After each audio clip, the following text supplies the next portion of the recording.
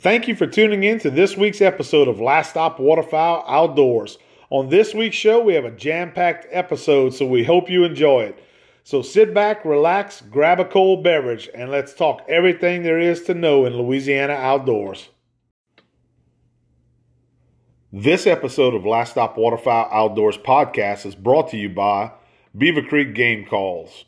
At Beaver Creek Game Calls, all of our calls are handcrafted and held up to the highest standards. Our goal is to provide a quality custom call that every hunter can afford. We strive every day with this goal in mind. We also take pride in our customer service because without you, we wouldn't be able to do what we love, and that is to make quality custom hunting calls. All of our calls are proudly made in the USA. Visit us online at beavercreekgamecalls.com and let us build your next call. Hey everybody, good afternoon and welcome into a new episode of Last Stop Waterfowl Outdoors podcast. I'm your host, Jacob Robery, and I'd just like to take this time to thank you all so much for tuning in to this brand new episode and this week's show. We have some information to share with you guys. We are coming out of the 4th of July weekend, so hopefully everybody had a safe holiday weekend. I know there's been a lot of negative news coming out of our local waterways here in South Louisiana over the last several weeks. We could kind of touch base on that maybe in this episode. Let you guys know if you're not familiar with what we're talking about. I'll kind of fill you in on some of that information. But we have a lot of information on the positive side for you in this episode. As always, we're going to be talking outdoors, guys, and we're going to kick it off this week by just kind of recapping what we've been up to over the last several weeks since we last spoke. So a lot's been going on. Like we mentioned on the last episode, a lot of stuff. Summertime's a busy time. It just is. Whether it's running the kids to the ballpark, whether it's you're out there fishing, you're out there, getting them on the water to enjoy some outdoor activities. We are all busy at this time of year. You know exactly where I'm coming from when I say that. And it's no different for us, but we have been trying to find and make an effort to find time to get out and do a little bit of fishing, even though the temperatures have been extremely hot down here in the South, pretty much all across the South. We're just praying, that we don't have any major storms this year like we did last year. Over the last couple of years, we've been hit pretty hard here in Louisiana, and so far so good. Let me just say that. So thank the good God Almighty up above, and hopefully we can continue on that trend. But where I'm going to kind of start things out, guys, is over the last couple of weeks, like I mentioned, we've been trying to get out, do some fishing. And not this weekend, 4th of July weekend, but the previous weekend, we posted a video right on our YouTube channel that you guys can go check out if you're not familiar with it or haven't seen that particular video I'm referencing. You can go check it out right now. But Jackson and I took a trip over to the Atchafalaya Basin Spillway, which is my favorite place for freshwater fishing in Louisiana, other than, examples like Toledo Bend or some places like that. A couple of lakes I grew up on.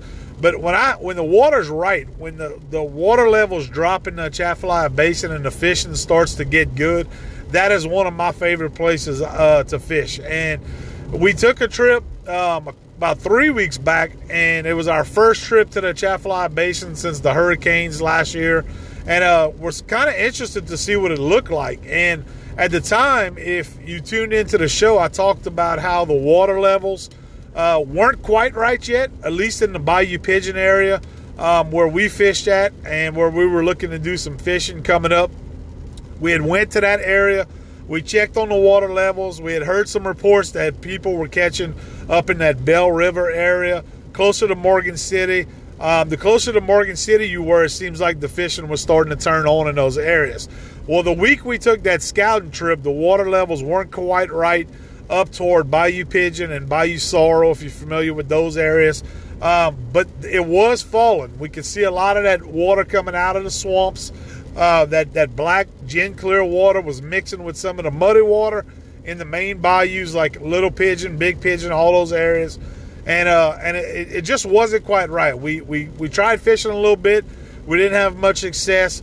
But I told Jackson at the time, I said, it's a couple of days away to maybe about a week away from it starting to get really good and those water levels to get where they need to be to turn those fish on, get them into that feeding frenzy that you're accustomed to when you fish the spillway. And that seems to be the case of what's been happening since then. So like I said, that first scouting trip was about 3 weeks ago that we went on that scouting trip. Now, we went the week later. We said we're going to make a trip with work and everything else going on. We were able to get out. That was on Father's Day weekend.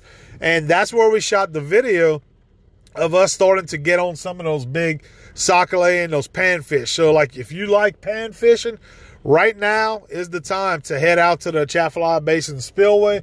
Whether you're fishing the Bell River area, Bayou Pigeon area, Bayou Sorrel, doesn't really matter. I have been seeing some excellent reports coming out of those areas over the last week or so.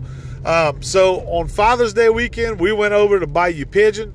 We went back and checked some of the areas that we had looked at on that week before when we went and took that scouting trip. And we had a buddy of ours that had actually went the day before and got on some fish. So we kind of knew it was starting to turn on from that report that he gave us. We went check out a couple of those spots that he had recommended to us. And when we got there, there were people, already on the water at daybreak in those spots that were kind of anchored on those spots trying to catch fish. And we hung out for a little while. We kind of tried to wait them out because they were catching fish. We were picking up some fish as well. But we didn't want to spend all day waiting on other people to catch their fish and try to get right up on somebody else. So we kind of did our own thing in the general areas where we normally fish. We went out. We were able to locate some fish that were suspended out off of the banks, kind of in some of that deeper water.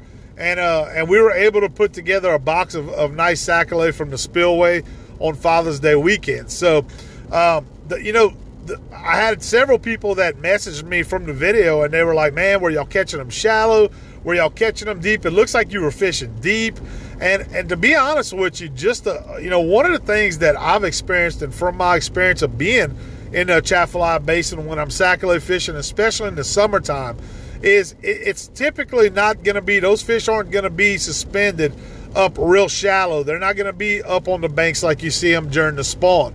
And, a lot of people, when you see them in the summertime, they're just right up on the bank. They're beating the bank. They're throwing a tube jig under a cork, and they can't figure out why they're struggling. They can't get on no fish. All they're catching is brim. They really want to catch some sac-a-lait, but they tend to be catching brim. And I've been lucky enough to learn from a fisherman, my father-in-law, my wife's, dad, who has been fishing the Atchafalaya Basin Spillway his entire life. So, when I started getting accustomed to fishing below I-10, the Atchafalaya Basin, all the tidal fisheries, that's something that he taught me. He said, you got to back off of the banks. He says those fish will suspend. And it's stuff that I kind of learned when I bass fished and I was fishing tournaments. They act the same way. A lot of your panfish, like your sac-a-lait or your crappie, whatever you call them. So, one thing, like I mentioned, that I've learned is that you have to back off of those banks. You have to almost position your boat in the middle of the canals. It's okay to cast shallow toward the bank and then drag that cork and that tube jig off of the bank. Another thing that sometimes helps, and when these temperatures get real hot, like they are now, it's been extremely hot this year, take that cork off. If you're going out there and you're sac-a-lait fishing, take the cork off, try tight lining. And what I mean by that works really well in the spillway that I've had success on, and other people who have had success on, take that cork off, cast just a tube jig with a jig head out wherever you want to cast it at, and then just kind of slowly reel it back to the boat.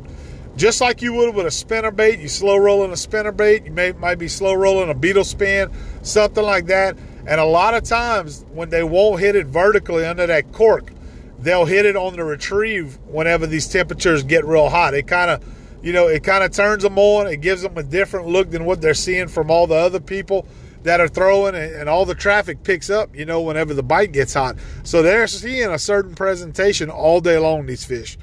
And unless it's feeding time, you may not be getting those bites. You may not be catching those fish that you would, if you give them a different look. So I've had a lot of success over the years. When it gets real hot, the sun's out, temperatures are just beating down on you. That water's a lot warmer. Go ahead, tight line, throw a cast and retrieve type situation out at them and present them with that. And a lot of times you can have success doing that. So just kind of think outside the box. We always talk about waterfowl hunting during duck season, thinking outside the box, doing some of that stuff that's a little bit different than what everybody else is doing. Well, when you look at fishing, a lot of it correlates over to the fishing side as well. Kind of do some things that are a little different. Maybe throw a beetle spin, a small beetle spin, something like that. If you're targeting those sac-a-lait, specifically what I'm talking about here. Now, panfish, if you want to just go out there and you want to go catch all the brim you want, all the goggle-eye you want, that type of deal, really, you could take the kids out right now, guys, and have some fun with them. You could go out to the spillway with some crickets, with some worms, night crawlers, and you could put, just your basic night crawler under a cork setup, crickets under a cork setup, and you could catch pretty much all the big sun perch and brim and goggle-eye that you want right now and load up an ice chest if that's what you're into. So, I love doing that, especially when they're on beds. I have to admit, when it comes that time of year where they start bedding up, I used to love to go out and target big brim, bedding brim, because it's fun. I mean, it is fun. But, I caught so many in my lifetime growing up as a kid, and we used to go at it really hard when I was in my teenage years and in the college years. I spooned so many brim over the years that it got to where I was sick of it. And if you have ever spooned a brim as far as scaling them with a spoon, you guys old school know what I'm probably talking about. You do that for years and years and years, and eventually you can get wore out on that if you've done hundreds and hundreds of fish like that. So, every now and then I'll go and I want to keep some on the bone that I want to cook and fry, especially brim. I love the crunchiness, the texture of them when you fry them like that, where you kind of have that crunchiness from the fins and all that type of stuff. So I'll keep a mess on the on the bone like that. But for the most part, to be honest with you, I fillet pretty much everything when it comes to panfish, whether it's sac-a-lait, whether it's brim nowadays. I'll go ahead and I'll fillet most of the fish that I catch when it comes to panfish. But right now, like I mentioned, you could go out there, you could catch brim, goggle-eye, sun perch, whatever you want to call red ear. All that stuff is plentiful right now. And you could go out there with the kids and have a lot of fun with them. And if you want some action, maybe you normally bass fish, but you want to take them out, keep them interested, go out there and do some pan fishing right now, because the action's really good right now. Make sure that you bring some shade and plenty of water with you. That's another thing that I've learned, is trying to fish as comfortably as possible. That way you're not, making a short trip. The kids are miserable. And, by the time you get down there, you fish an hour or two, excuse me, and then you're the kids want to leave and go home. The wife's aggravated with you. She wants to take them home. And it makes a miserable trip when it's like that, So what we've done, if you see us on our videos, you'll see the umbrellas in the boat. We actually have some big umbrellas that we throw up in the boat, just like we put on our back patio pretty much. I went and I bought, a couple of weeks back, I bought a couple of the umbrella bases that you have weighted down, and I bring 2 of those in my boat with me, and we put up like a patio umbrella in them. And you talk about makes a world of difference whenever you out there with the temperatures the way they've been, guys. It can make a bad day of fishing that's miserable. It can help you out a lot and make it a lot more fun for the whole family and keep you out there longer and have a better opportunity to catch some fish. So, the week we went for Father's Day weekend, just to reference that again, water had dropped from the previous week when we took that scouting trip, and you could tell the difference because the fish were starting to turn on. Now, I noticed that the sac-a-lait were scattered out a little bit more. You either had to catch, kind of hit those runouts where that water was pulling through those runouts. Maybe, and what's crazy is that they weren't on every runout. And, it's not one of those things, pull up to a run out and you were going to catch a couple of fish or maybe even load up the ice chest on them. We did see that there was a couple of specific runouts that, people were fishing that they were staying on them because those runouts were producing fish for them. I literally sat there and watched a run out when I got there that morning. It was right in the area where I was wanting to fish, and they had, like I mentioned, they had a boat on the spot where I was going to. They had a boat there that 3 guys were in the boat, and as quick as they could cast in, they'd pull up a sac-a-lay. I mean, it was just bam, bam, bam. They'd catch one, put it in the ice chest, catch another one, put it in the ice chest, and there was 3 of them in the boat. So, they're able to catch 150 sac-a-lay for a 3-man limit. And those guys, I ended up talking to them, they were able to do that. And hell, by about 8:30, they were headed out. So as soon as that happened, there was already a boat that was waiting to kind of move into that spot. I saw that boat move into that spot. Once those guys left, I wasn't going to fight them for it because they were actually sitting there kind of waiting right at daybreak when I got there. So they were technically second in line. They pulled up. It was two guys in a boat. They started catching them, and I told Jackson, I said, hey, we're just going to kind of keep doing our thing. We're catching some here and there, a little bit more spread out. They weren't concentrated like on that spot. But we decided we were going to kind of keep to our game plan. We were catching some fish. So that's what we did. We let those guys fish, didn't pressure them. And we ended up leaving the area, going check out a few other spots in the Bayou Pigeon area that we fished. We were able to catch some fish in those spots. And I told them, I said, hey, we'll come back about an hour or two later, and we'll see if anybody's on the spot. There's nobody else here that's waiting in line. We'll come back, we'll check it out. Maybe those guys will have their limit, and we'll be able to get on there and finish maybe out a limit or see where we're at for the day, and then we'll catch some fish in the spot because we knew that they were holding there. Now, the thing I didn't know is if it would hold up because these guys were catching cast after cast after cast. So I'm thinking to myself, okay, eventually they're going to start getting smaller. Maybe they're going to quit biting. It's going to turn off. But that's something we couldn't control, so we were going to come back and check it out later. So we went, like I mentioned, we did our thing. We went out, we fished some other areas. We were catching, we were picking up 1 or 2 here and there. And then eventually, about an hour or 2 later, I told Jackson, I said, hey, let's go back to that spot and we'll check on it. Maybe those guys are done because we knew that they were catching them so quickly that it wouldn't take long for them to get a limit. So we made the haul back. We went back to the spot. It took us about 20 minutes or so to get back to that spot again. And when we got back to that spot, when we were headed back to that spot, let me say that, we crossed the 2 guys in the canal, and I stopped them, and I said, hey, did y'all end up getting your limit? And they started laughing. They said, yeah, we did. They said, but we saw another guy down the canal that was watching us, and we think he might be pulling up in that spot. We went ahead and we left, but he seemed like he was eager to pick up his rods and reels and kind of head that way. So I ended the conversation with them at that point, and I told Jackson, I said, well, let's go. We better step on it if we're going to get over there and have a chance to get that little hole where these fish were coming out of. So that's what we did. We headed on over to that area. We went and stepped it up. We kind of sped up the boat. We went to the area, and when we got there, I could see, sure enough, there was another boat sitting on that spot where those sac-a-lay had been being caught all morning. So I kind of idled over to the guys. I started laughing, and I said, hey, y'all were able to get on the spot, huh? And he said, yeah, man. He said, actually, we were here yesterday. He said, and we caught them yesterday afternoon right around this area, not this specific spot, but right around this area. He said, and then when we pulled back in here today, he said we saw 3 or 4 boats here early this morning, so we kind of left. We came back, and we saw these guys catching on this point. He even offered us, man. He was like, hey, he's like, why don't y'all pull up with you and your son? Y'all could come in here and catch them with us. But it was such a small spot, which is crazy. You guys would have to see it to believe it. I mean, it was only, I have an 18.5-foot bass boat, and the spot that these fish were stacked up on was about half of that. So, you were looking at about a 9-foot area that if you casted your cork outside of that 9-foot radius, you wouldn't get a bite. But if you were inside of that pinch point where those fish were stacked up at, you'd get those bites.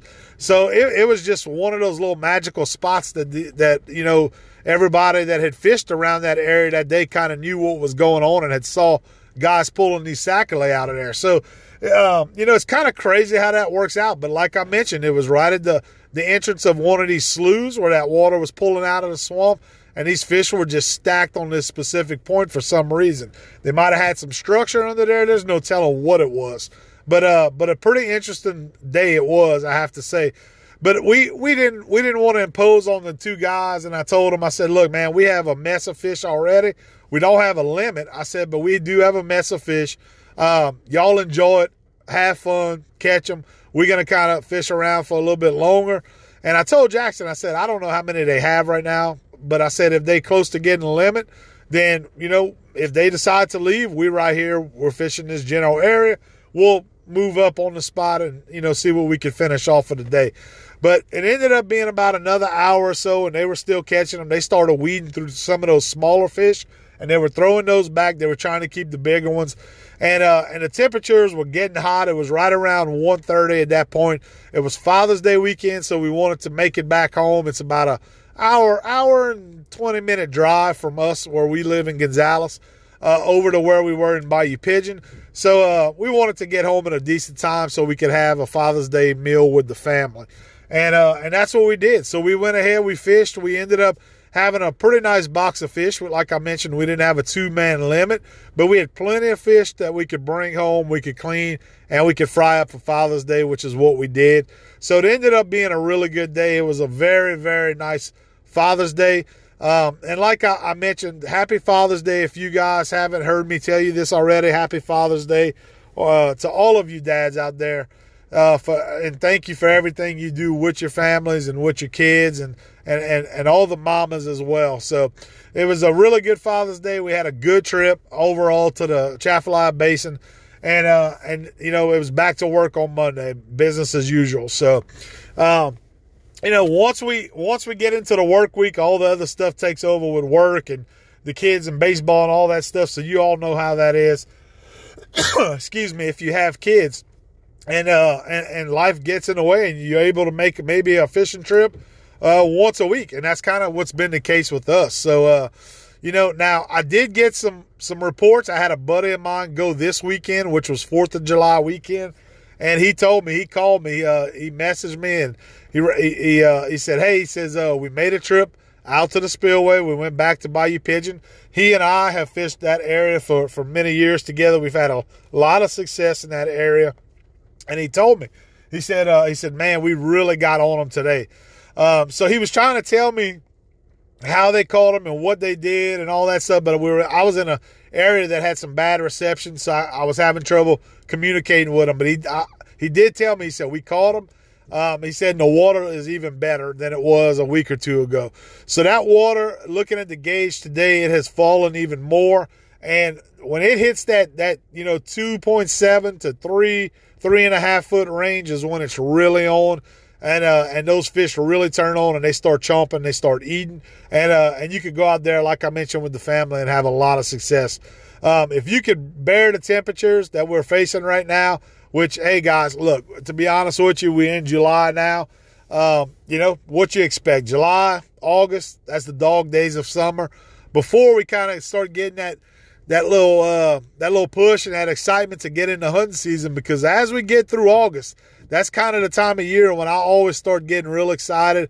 We're getting ready. You have teal season coming up in September, and that's right around the time where I start getting real excited. So, but the fishing, you know, the point of this story is that the fishing is really good. It's turning on right now, especially in South Louisiana. If you're below I-10, the Atchafalaya Basin region, really good reports are coming out of Henderson right now. They've been catching fish. I know sac-a-lait, panfish, bass. They've been catching a little bit of everything in Henderson right now, and doing really well. So it's a good time to get out there and do some fishing if you're in the general area, you want to make a trip out and do some fishing in the basin. It is the time. And also another good point, you know, those of you who fish the Lake Verret area, places like that, Lake Verret is an area that gets hit really hard throughout the year because the Atchafalaya Basin, the water levels aren't right. You can't fish it year round most of the time. So therefore, a lot of pressure on Lake Verret, those areas. Well, right now, with all the people going out to the Atchafalaya Basin to do some fishing, since the fishing's getting really good, it's taking some of that pressure off of Lake Verret right now. And my father-in-law, he made a trip out to Lake Verret, and they caught some beautiful sac-a-lait. And he told me, he said, I think they're starting to bite a little bit better in Lake Verret because we're not having as much pressure, not as much boat traffic going on right now, and that's really helping the Lake Verret area on the trip that he took, in his opinion. That was his opinion on it. So don't bypass like Lake Verret if you want to get away from some of that pressure, because I can tell you there's a ton of boats in the spillway right now. We saw boats. There wasn't a ton the first weekend we went, at least in Bayou Pigeon where we were, but we did cross Bell River that week, which the fishing was better in Bell River and closer to Morgan City, and there was hundreds of boats out there. When I went that weekend to Bayou Pigeon and we had that trip we just talked about where Jackson and I caught some fish, there was way more boats than there were the weekend before. But it makes sense. Fishing got better, more boat traffic. The word got out. So really, don't think you're going to be the only one when you go. You may have some remote areas you could get to and catch some fish, but you're going to have to put up with a little bit of boat traffic at the launch, for sure. That's for sure. So now, like I mentioned, guys, we're coming out of 4th of July weekend, and we took another trip this past weekend, kind of shifting gears. We were invited by some friends of ours to go down. They have a camp in Venice, Louisiana, and we took a trip to Venice, Louisiana, which I haven't been to Venice in about 3 or 4 years. And if you've never been to Venice, Louisiana to do some fishing, do some hunting, guys, you need to take time out of your schedule to make a trip to Venice, Louisiana. What I would recommend is if you love fishing and you want to go to Venice for fishing, unless you're going offshore fishing right now, that's not the place you want to be for bass fishing right at the moment. Speckled trout, redfish, it is really, really tough right now. But we went down to Venice this weekend for the 4th of July weekend. Some friends of ours, like I mentioned, have a camp down there. They are really, really nice setup. It's not too far from the Cypress Cove Marina and from Venice Marina. It's just about a 5-minute drive from there, so it makes it really, really nice. But one thing I was interested to see, I kind of the duck hunter in me, I was like, okay, great, we're gonna do some fishing, we're gonna do some tubing with the kids, we're gonna try to do a little bit of crabbing, but I wanted to see what kind of shape Venice was in for duck habitat. That's really what I was interested in, because Venice got hit extremely hard last year, guys, with Hurricane Ida. And all of you who listen to the show to discuss duck hunting and listen to us about duck hunting, you've all heard of Venice, Louisiana at some point, I could imagine, as far as the waterfowl hunting goes. It is one of the top waterfowl destinations in the United States, especially in the South, because it is home to thousands of species or thousands of birds every winter. Whenever we get the migration, the birds head south. We talk about how tough it is in Louisiana now. It's not like it used to be, but Venice, Louisiana is the place that holds the majority of the birds down here in Louisiana during duck season. So with it being hit by a hurricane last year, it usually takes a little while for it to bounce back after a big storm, especially a hurricane. And I was kind of interested to see what kind of shape it was in, because everything that I had heard coming out of Venice was that it was, it had got totally destroyed. It was leveled, which that is true. A lot of that is true. I have to be honest with you. As far as infrastructure goes, what we saw this weekend was a lot of places got destroyed. But you know what? What fascinates me about the people of South Louisiana in particular is that how resilient the people are as far as bouncing back. Most people that live that far down, and we always say it's the end of the earth here in Louisiana, because it is. It's where the Mississippi River dumps out into the Gulf of Mexico. Venice, Louisiana, Buras, Empire, all those little towns are great little towns that have so much history here in Louisiana. Whether it's hunting, fishing, Storms that have come through there over the years that were historic storms. You hear talking about coastal restoration. Venice, all these little towns, these communities are always mentioned when they talk about restoration and losing, coastline and us having a need to restore the coastline. All that stuff, that's where they're talking about when you hear these little towns, such as Venice and Buras and Empire and all these little communities. But my point is that these people are so resilient because they're generations of families that have lived in these areas for years and years and years, and they always bounce back. These are some tough-skinned, hard-ass people that go through these storms and they bounce back. They know how to come back from it. They're strong people, mentally, physically. They have good work ethic. Just the backbone of type of people that you see this country built on and what this country was built on. I have a lot of respect for the people in these communities in South Louisiana along the coast, because whether you're, Lake Charles along the coast, all the way to Venice, you have to bounce back from these storms when they do occur, and that's what these people do. They bounce back, they build back their communities, and they work together to get these communities built back, and it goes back to normal for them. It's just part of life. That's what it is. So where other areas of the United States, you see people struggle with that for years. When there's a catastrophic event that hits, such as a hurricane, a tornado, everybody kind of pulls together. But these people in South Louisiana, our people, they just, it's different. It's just different. It's hard for me to explain it, but it's different. It's a different culture. It's a different type of person, and I have the utmost respect for everybody that's in those areas. But like I mentioned, guys, when I got there, I was really, I noticed that you could see the damage from the hurricane, but a lot of stores, stuff like that had shut down, that hadn't come back. But overall, your major marinas, your Cypress Cove, your Venice Marina, those are business as usual. It looked like business is good.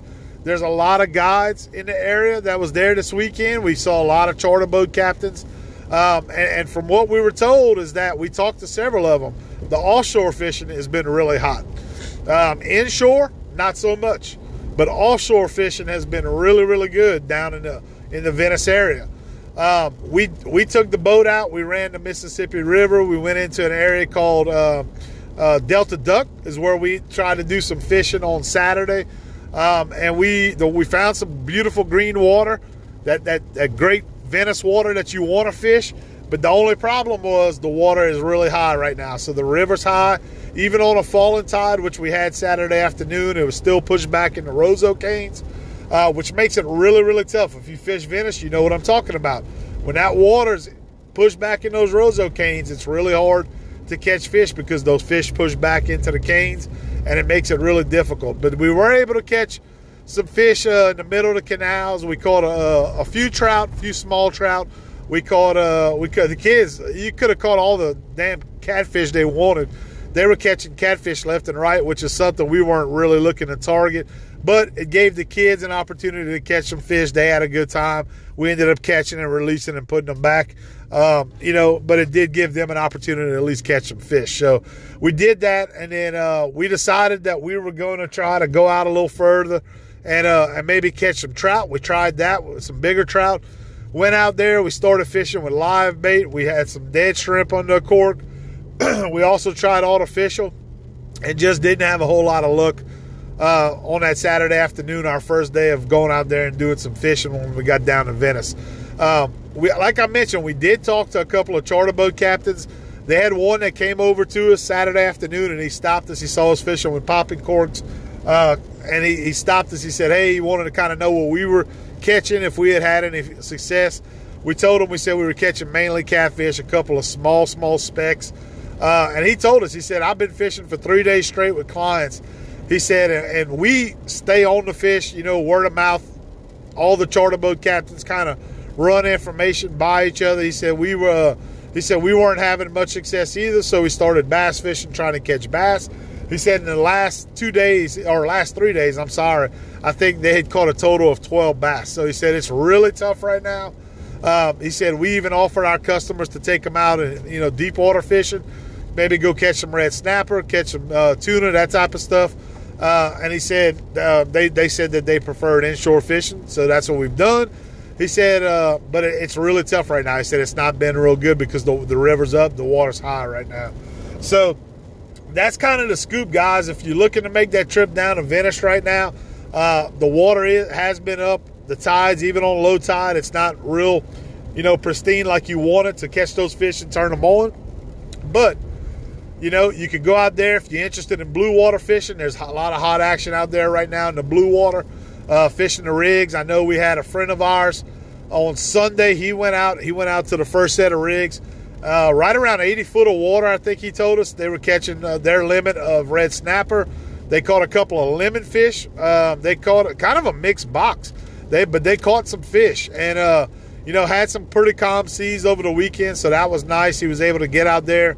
Didn't have to take his real big boat, you know, burn a lot of fuel, especially with these fuel prices right now, you know. So went out there and he was able to have a successful day. I think it was him and his wife and their 2 kids. They went out there and they caught a nice mesh of fish, man. And red snapper, that's one of my favorite. You get some good stuff to red snapper. It's delicious, man. I love that. And he told me, he said lemon fish. He said that's his favorite fish. And his big boat is actually named the lemon fish. That was his big boat name. And he told me it's kind of ironic.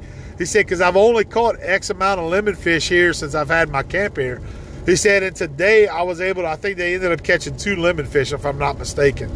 He said, so that's kind of ironic. It was a good day for us. He said we ended up catching a couple of lemon fish, he said. So that was a pretty cool little deal. I was glad for him on that. But he told me, he said, that is my favorite fish, blue water fish to eat. He said, I love lemon fish. It's delicious. He said, and he said, if you never tried it, he said, we're going to have to cook some up and do that. But Sunday, fast forward to Sunday, you know, the fishing wasn't real good. We knew it wasn't real good, and we decided. We said, okay, we're gonna get the tubes out. We're gonna take the kids out. We're gonna run down the Mississippi River, and we're gonna run into the Gulf of Mexico. Go to one of the islands, and we're gonna spend the day out there doing some tubing with the kids, doing some knee boarding, and we're just gonna have a good time. We're gonna enjoy it. You know, get out there. We brought some crab nets. We said we're going to go out there. We're going to do a little bit of crabbing while the kids are swimming. And that's what we did, man. That's what we did. And I have to admit, we had an absolute blast. We ran. It was probably about an hour run from the marina where we went out to one of the islands out in the Gulf of Mexico. And if you guys go check out the video, you'll see us running. You could tell the water in the river, which is muddy, kind of, you know, it's all dirty water. And then when we hit the Gulf of Mexico, coming out of the river, man, that water just turned a beautiful green-blue color like you'll see in the Gulf a lot of times. And it was just gorgeous, man, the water. So it was really nice. It was a good, calm day on Sunday. We didn't have any kind of big winds. The only thing we really had to worry about looking back at it is if any kind of storms brewed up. Because you know how it is right now, this time of year, man, it's you know, these storms, they start popping up in the afternoons, and it could get sketchy, man, quick. You know, and when you're that far out, you're an hour to an hour and a half away, and going by boat, there is absolutely nothing out there. You know, you'd have to get on an island just to take a little bit of shelter, or you have to hunker down in your boat. That's pretty much how it is, or try to run around and outrun the storms, you know, that come through. So we knew that there was a chance we were going to get rained on. We had our umbrellas with us. We had all that kind of prepared. And, you know, all of our safety equipment in case things got bad. We hit a bad storm, that type of deal. Our friend that we were with, he was in a 24-foot, you know, Ranger Bay boat. I was in my bass boat, and I checked the seas to make sure it was good enough for me to run it in my bass boat, which we didn't have any problems at all. Thank God, you know. So you just gotta use a little caution, a little common sense. You gotta check your conditions before you go out when you do something like that, and you just gotta have a little luck on your side at that point, you know, from that point on. So we did that. We took that hour and a half run. We went to the islands, and we got there, man. We pulled up on the first rig. We tried doing a little bit of fishing around the rig to see if we could maybe catch some trout. And it was a shallow water rig. It was about 20 foot of water, 18, 20 foot of water, somewhere in there. But we didn't have any success. So we went ahead. We went ahead and we went over to the islands, and these islands that I'm referencing, if you've never been to these areas before, what they are is just barrier islands that have been created to help with coastal restoration. They also use them as sanctuaries for wildlife, such as birds, and they're white sand beaches, basically, is what it is. And they're in the middle of the Gulf of Mexico, is what it is. It's absolutely beautiful. So if you've never seen it, to go and see it for the first time, the kids were just amazed by it. They couldn't believe that they had these islands, out in the middle of the ocean in the Gulf of Mexico, like we were, and it's something that's pretty cool to see for the first time. Which hell, it's cool to see for the millionth time. It's just a cool place to go. They could get up on the beach, they could walk it. They found all kind of seashells. I mean, they had birds galore that were laying eggs on the beach and stuff like that. And you're by yourself. There's nobody else out there unless maybe you have another boat or so out there, So it's a pretty cool deal. It's kind of a eerie feeling when you're out there by yourself, but it's also kind of a magical touch to it. You just kind of, it's like, man, you're on your own island out there. You have your own island. You're in 2 to 3 foot of water for the most part when you're closer up to the island.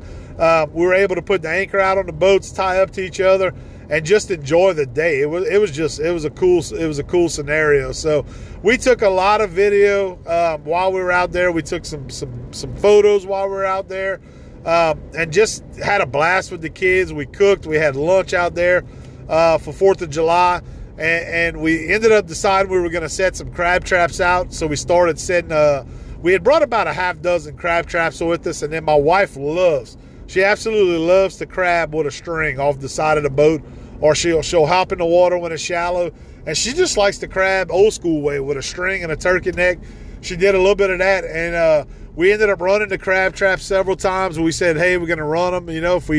If they're running real great, we'll stick with it. If we catch some, we're going to try to catch enough for us to cook tonight with the kids, because not all the kids eat crabs. I know my son Jackson, my oldest one, he's allergic to seafood, poor thing, so he can't even eat crabs or shellfish, none of that stuff.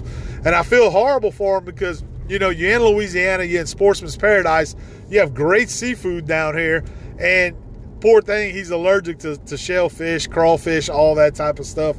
So he can't even eat it, So we wanted to catch enough basically for us to cook. We had some shrimp that we had defrosted, picked up at the docks. Or actually not defrosted. We had actually picked them up at the seafood docks. So some fresh Louisiana Gulf shrimp.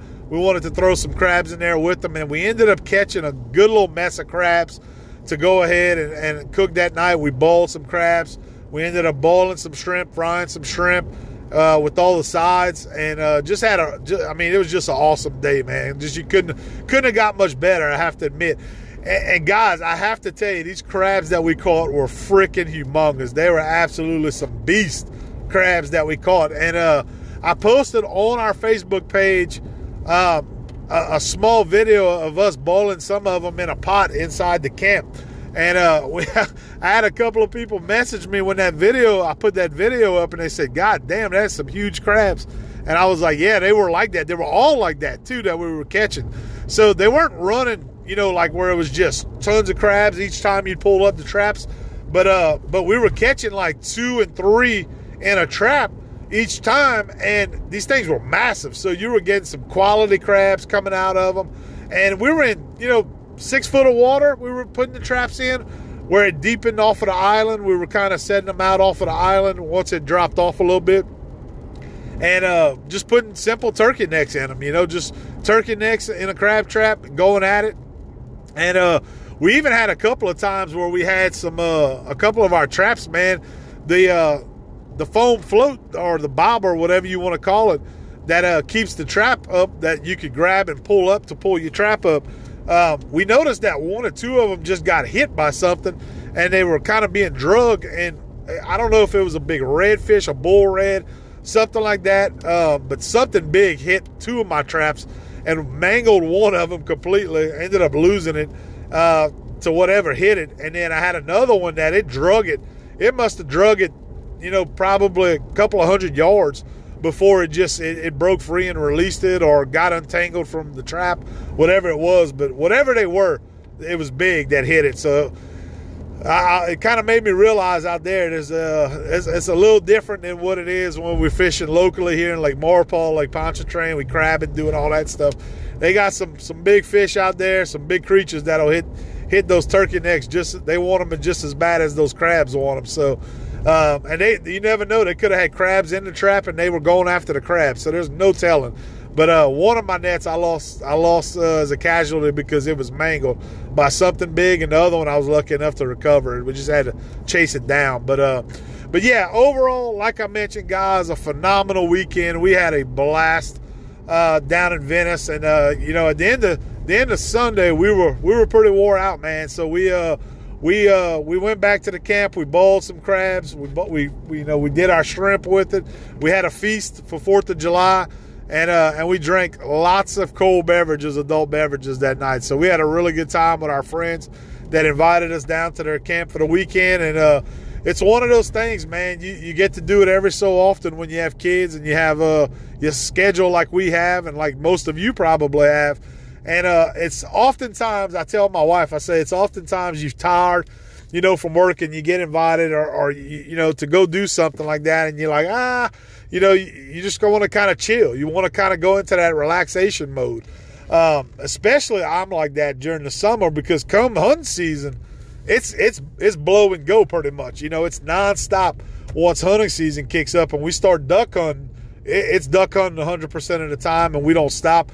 Little sleep, being public land duck hunters, you know how that goes. So during the summer, I kind of try to relax between work and that, but man, I just love fishing. I love getting out there, and I want to make great content for you guys on the channel.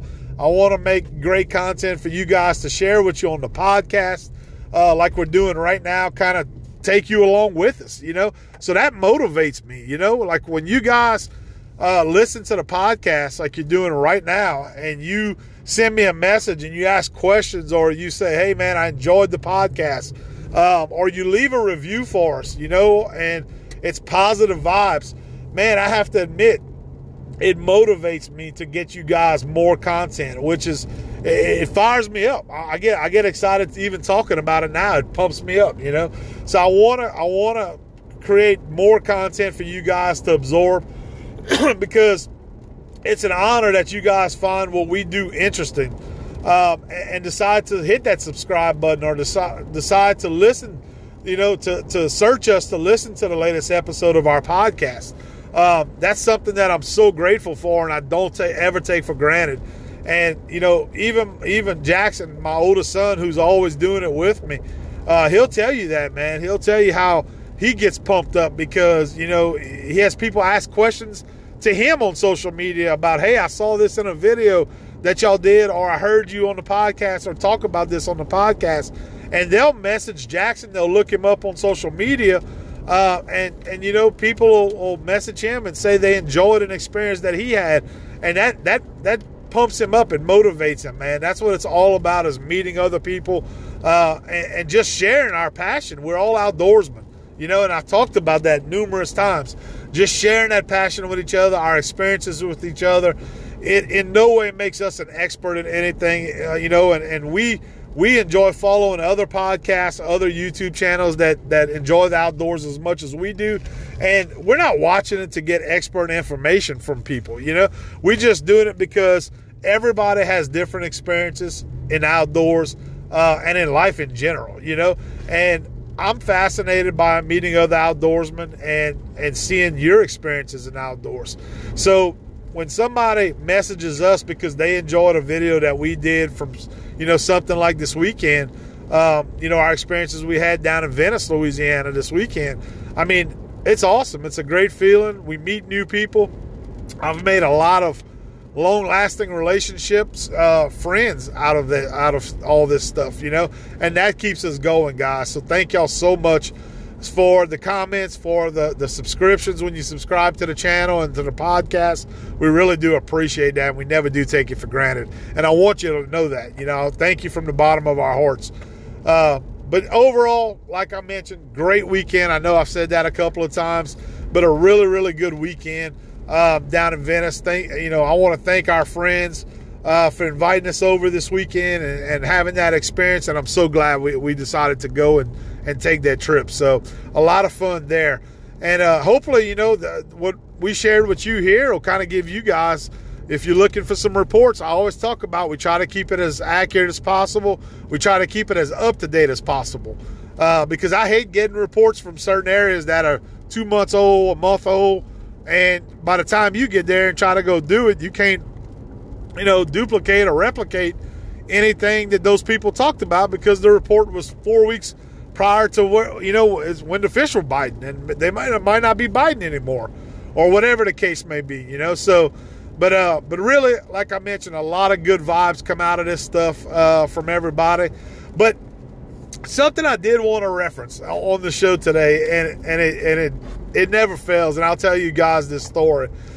So I posted up the video today from our Venice trip this weekend. Okay, so I got it up on our YouTube channel. You can go check it out right now at our Last Stop Waterfowl Outdoors YouTube channel. You can check our social media. We have links on our Instagram, on our Instagram story from today. But I love to read the comments, because I already talked about that a little bit, about how I get pumped up, I get fired up. It motivates me when I read comments. I try to respond to all the comments. And today I had once the video went up, I looked at the comments to see if anybody had commented or what comments were coming in. And like I said, it's 99.9% always just about positive. But what I've been noticing this year, guys, is with all the freaking left-wing, liberal, without getting into too much politics, just I mean, we even talk about it on our social media platforms, how tough and how strict the social media platforms have become on outdoorsmen, for us hunting and fishing and all that. Every damn outdoor video you got now, you got to post a cook and clean, because heaven forbid if you catch something and you don't show it being cleaned and cooked, that there's a chance that they're going to pull it off the channel. Well, comments are interesting as well when they come in from these, from people that tune in. But I had a lady today. She tunes in and she says she was watching us boil the crabs, and she says, that crabs feel pain. Also, Google it, with exclamation marks in the comments. And I just kind of laughed. And about 2 minutes later, I hear boop, boop, and a message goes off, and I check it, and I look, and it's a person responding to the lady. They starting to get into an argument over this snippet of the video where we're boiling crabs. Just straight up something we do every day here in Louisiana. Any area that offers seafood. I mean, you boil seafood, you fry seafood, whatever it is. We weren't showing anything that was inhumane to anything. And it apparently struck a nerve with this lady that we were boiling crabs in a pot on the stove, and she didn't like it, so she made a comment about it. And I have to tell you, her ass got tore up pretty heavy by a couple of other subscribers that were watching the video apparently at the same time. So they got into an argument, and that's, as a creator, that's not what we ultimately want to see. That's not what we're there for. The brotherhood, the camaraderie, the fellowship, because we all love the outdoors. But what it made me realize is that not everybody loves the outdoors the same way that we love the outdoors, I guess I should say. And what I say I love, other people are offended by it. And in today's, I'm just going to say it, pussy-ass society, you know how it is right now, how it is with, somebody's always going to be offended by something. And although I appreciate the comments that came in that responded to this lady, this morning, it just kind of made me realize that, hey, not everybody thinks the same, obviously, and I know that. It's just something that I would never even look at as being offensive. This lady was offended by, and it just kind of made me, it kind of was like, okay, I get her perspective of it, And I just usually don't comment. When I get a comment like that, I just usually don't comment back on it, you know. If you notice me and you know, you share a lot of our, you know, traditions and our ways of thinking when it comes to outdoors, and you make a comment, I'm always going to thank you for stopping by the channel, making a comment. And if you don't agree with what we're doing, then that's okay. I'm not going to delete you necessarily off of there, but you know, that's not what I'm looking to do. I don't want to censor you for having that belief, but at the same time, I'm looking at it as, okay, that's your opinion. I'm just not going to comment back on it. You know, I'm not going to get into heated debate over it, which, in other words. So that's what I did with this lady this morning when she made her comments. Well, fast forward to this afternoon, and a completely different video on our channel I look at, and there's a new comment on it. So I open up the comment, I look at it, expecting to see something good, and it's this same freaking lady making comments on another video that I got, which had nothing to do with, you know, boiling crabs or, you know, killing ducks to eat, you know, for a meal or nothing like that. It was actually a video that I had done, you know, where I was in my vehicle and I had my camera mounted on my dashboard, not hurting anything. And I was just talking, you know, like we do oftentimes. And this lady decides to chime in, tell me that I'm creating I'm committing a felony, blah, blah, blah. And, you know, how dare I do that? And bless. And I said, you know what? I told myself, I said, I already have a mama. I don't need another fucking mama to tell me what to do. I'm a grown-ass man in that situation, and I'm not hurting anybody. This is a video that has been out for years now, actually. And apparently this lady was intrigued by my channel enough, you know, I guess the crab deal got her interested in it. So she started looking at all the other videos, because I started noticing that I had, you know, an uptick in the traffic today on certain videos and a lot of older videos that we've done here on the channel. So it must have been this lady going out there and watching other videos and making comments on it. And at that point I said, okay, I said, I'm just going to go ahead and I'm going to block this specific user, because obviously she's going around and she's trying to pick a fight. So if I doubt she's listening to the podcast, but if you're that lady, then we are no longer friends on the channel anymore, because you are no longer allowed to make comments anymore. Excuse me. I apologize, guys. But anyway, it really opened my eyes today to that. And it's not something, you know, in our market, what we do as creators, you're going to get a lot of that stuff, and you do get a lot of that stuff sometimes. But like I said, the majority of it's really good. But if you're going to put content out there and you're going to put your thoughts and feelings out there, you got to be able to take some of it back too, you know, take some of the hate and some of the haters out there, which, you know, in our instance, we try to treat people right. We hope we get that in return.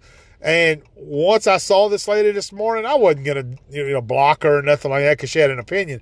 But when you're going to specifically go and target videos or, you know, stuff that we put up on our channel, and you're going to continuously make comments on it, then yeah, we're going to have to ask you to hit the door at that point. So just a little story that I wanted to share with you guys, and kind of get y'all thoughts and see what y'all think about it. Was I wrong to block her after she made a couple of comments today on several different videos, or should I have let her stay up on the channel and continue to do that? But I don't want to have her, you know, spark fights with other people on the channel and this and that, because, you know, a lot of guys like me, when push comes to shove, you have enough of the bullshit, you're gonna dish it back, and that's just the way it is. Not that you're looking to start a fight or pick a fight, but you're not gonna take. You can only take so much bullshit off of somebody, you know. So, like I said, I blocked her. I decided to block her and go from there with it. And hopefully, you know, we don't have to deal with somebody like that again on the channel, that's trying to go out and pick videos and, you know, start fights with people and that type of stuff. So that's what I did. That's my decision. I'm sticking to it. You guys let me know in the comments, or message me. Let me know what you think on it. But that's part of the territory that comes with it. That's just what we do. So. But guys, that is just about all we have for y'all this week. Like I mentioned, if you want to see the latest video, it is up on our YouTube channel right now. Go check us out on YouTube, Last Stop Waterfowl Outdoors. And if you haven't subscribed to the channel, we'd appreciate it if you consider it. A lot of great outdoor content we try to bring for you to the channel, and we hope you enjoy it. If you do, so hit that subscribe button and ring that bell. That way, you'll get notified when we have new content that hits the channel. And also, we always talk about our great sponsors, Can Cooker, Beaver Creek Game Calls, Game Changer Boats, Benoit's Performance Baits. Guys, we have them all. We work with some really great companies that we believe in their products. They offer awesome products for outdoorsmen. Go check all our sponsors out. You can hear their commercials right here on our podcast, and you can catch them online on the web and on their social media platforms. Go check them out, guys. And also, if you Last Stop Waterfowl merch, guys, go to our Facebook page. We have a link. We have a link in our Facebook page. You can get your Last Stop Waterfowl Outdoors merch: hats, hoodies, t-shirts, cups, drinkware, whatever you want. We got it up on our website right now. It ships directly to your door, guys. Lots to choose from there. Go get your merch. Help support the channel. We'd appreciate it. Help support the podcast. Guys, that's it. Until next time, hope y'all have a great work week, rounding out the week. We're going to be playing some baseball this coming weekend, so we're probably going to be at the baseball park over the next week or two.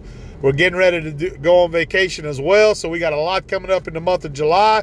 So if I don't talk to you, y'all all take care, guys. We'll see you again soon right here on Last Stop Waterfowl.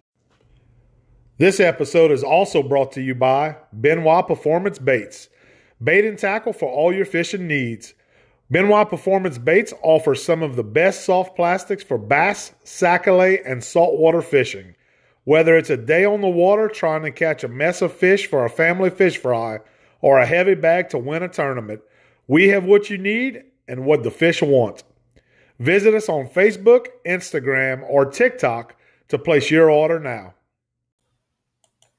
This episode of Last Stop Waterfowl Outdoors podcast is also brought to you by the Can Cooker. Seth McGinn's Can Cooker is the simplest and healthiest, most convenient cooking system available. The Can Cooker takes the cattle drive tradition of cooking in a cream can and updates it for today's busy lifestyle.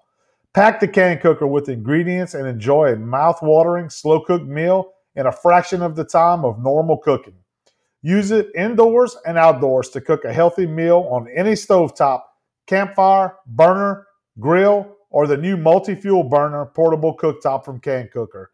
Visit us on the web at cancooker.com. Tired of looking for that perfect hunting or fishing boat only to see that it's out of stock at your nearest dealer? Well, welcome to Game Changer Boats. We specialize in custom aluminum hunting and fishing boats. If you can dream it, Game Changer Boats can build it. Top quality craftsmanship and attention to detail is what we guarantee our customers, and we are proudly built right here in Louisiana. You can visit us on Facebook at Game Changer Boats or email us directly at gamechangerboats@yahoo.com. Contact Game Changer Boats and let's see what we can build for you.